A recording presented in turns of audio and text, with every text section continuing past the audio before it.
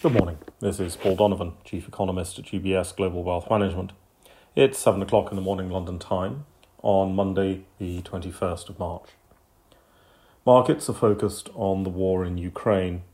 While Turkey has sounded optimistic about peace talks, there continues to be intense fighting, and the Ukrainian government has rejected Russian demands to surrender the port of Mariupol.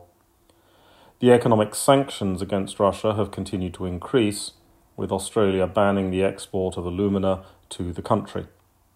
Aluminium prices have increased in global markets, although of course the Australian decision potentially increases the supply of alumina to the rest of the world.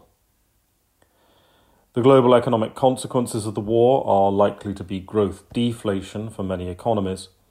As the price of selected products rise, consumers will have to reduce their consumption of other products and services. However, there is likely to be an increased focus on corporate profits with rising consumer sensitivity to higher prices. Many consumers have the naive belief that things like commodity prices are all that matter to things like consumer food prices, when of course in developed economies it is labour costs and not commodity prices that matter.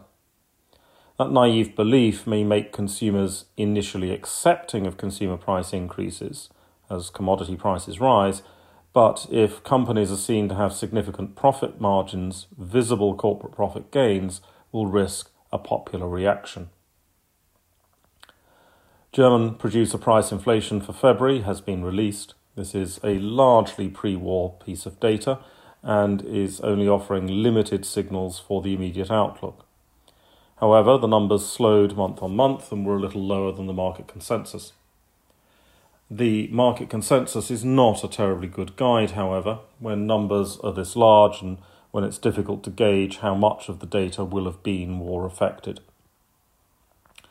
There are many central bank speakers today. ECB President Lagarde is speaking, of course, because it's Monday, as are several other ECB members. In the United States, Fed Chair Powell is likely to attract attention. The Fed Chair is speaking to a conference of economists, which means a wild time is likely to be had by all.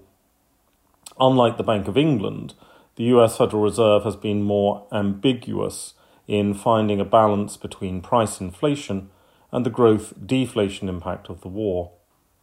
Federal Reserve economists may feel that higher wage growth in the States requires tougher rhetoric in order to contain labour costs and prevent a wage cost price spiral emerging. The flaw in that reasoning is that it supposes people in the real world either know who the Fed Chair is or care what the Fed Chair says. That's all for today. Have a good day.